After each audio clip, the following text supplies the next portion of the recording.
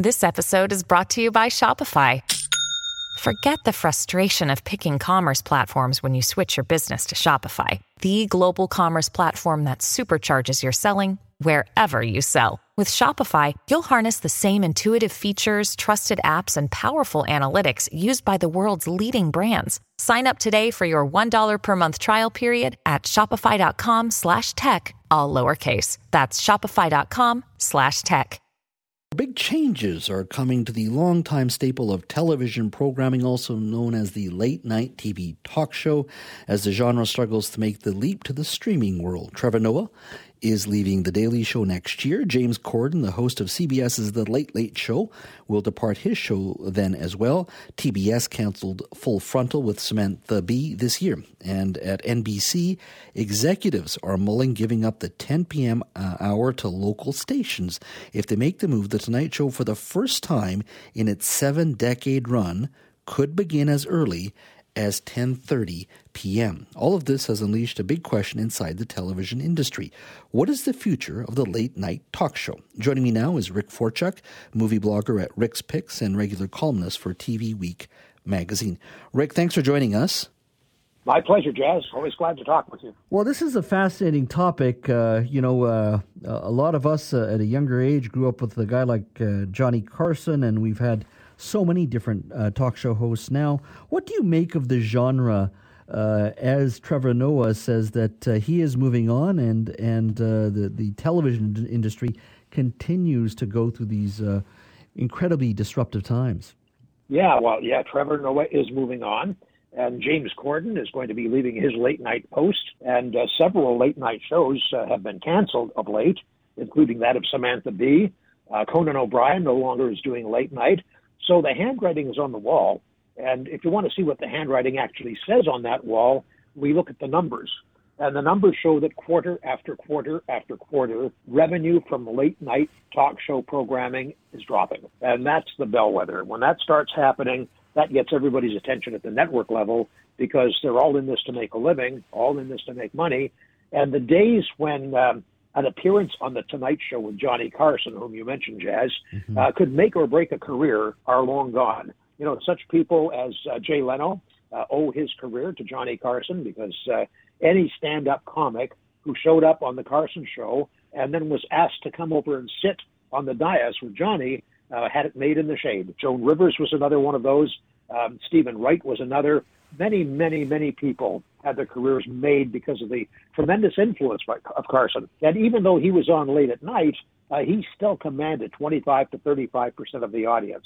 Today, a talk show host late night is lucky if they get 2%. And that's just not enough to make a living, Jazz. Yeah, I was looking at the numbers. I guess the 4 late night shows on network television took in about $300 million in advertising for the first 6 months of 2021. And for the first 6 months of this year, they've taken in about $253 million. So a drop of about 16%. That is significant. I guess the question is, where are the viewers now? Are they just not staying up as late, or is it just a question of I'll watch it tomorrow on TikTok or YouTube? Well, that's exactly what happens. Where are the viewers? We now have a situation where the baby boomers, who really drove much of television marketing and television viewing, are now heading towards retirement. And millennials are actually a larger cohort than were the baby boomers. And these people, millennials typically, don't watch television in the same fashion. They do exactly as you suggested.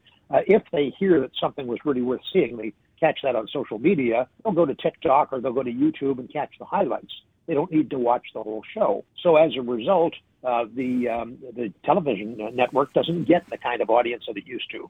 Now, also, the bigger issue, I think, is streaming. Streaming is just taking off so many people in a different direction. It has not been successful by anyone to have a streaming talk show. And largely, I think that's because topicality is the key. The talk show hosts are in today's news. They're in today's political world. And when you do streaming, it doesn't hold up very well that way. So we have the two things that we talked about, and that is a younger audience that watches television differently or doesn't watch television, but rather catches things on their phone or on their computer. We also have a situation, Jazz, where the audience is so fragmented because there are so many of these shows. If we go back a few decades, there was Late Night with David Letterman, and there was The Tonight Show with Johnny Carson, and there really wasn't a lot else late night. The networks then began stacking shows on top of them. We got later and later and later programming. And when you do that, it tends to water things down because people can only watch so much. And as viewing habits change, coupled with fragmentation of the audience, more places to go, and not enough time to go to those places, you get declining numbers. And that's what we're seeing now. And I think, I'm anticipating one of your questions, I think this is a death knell for late night talk television as we know it. It doesn't mean there won't be anything in those talk show slots, but it does mean it's going to take on a very different form as we move forward, Jazz. Well, I find it interesting. I was reading that the NBC is actually looking at apparently just handing the 10 p.m. hour back to the local affiliates, which would mean, usually local affiliates get the news or are given time at 11 o'clock for the late local news or after the Tonight Show. I mean, what it looks like now is they basically hand over the programming at 10 p.m. They would never have done that. That was considered prime time. Exactly. That was prime time, and that was unthinkable. But this is part of the new reality. And the other thing, for example, and it exists mostly here in our part of Canada, but you or I or anybody else can watch whatever's on at 11:30 on a late night talk show. We can watch it at 8:30 here because we get the package from our cable or satellite company that allows us to get the time shift from the Eastern time zones. Now, that doesn't happen everywhere, but it does happen enough that people's habits are so different and the way of tracking what people are watching are so different that the ratings companies, the Nielsen company, which was the stalwart for many, many years, recently been sold, but the way of tracking who's watching what is very difficult. We don't know who's watching what. For example, not in Canada, but in the U.S., people who watch things on their PVR, if they do so within a 7-day period, get counted in with the ratings. But if your PVR looks like mine, where a lot of shows have been stacked up week after week and even month after month before I get around to them, those things show up as never having been watched, even though they are. Same is true when people stream different things, and the same is also true when people watch things on their computer.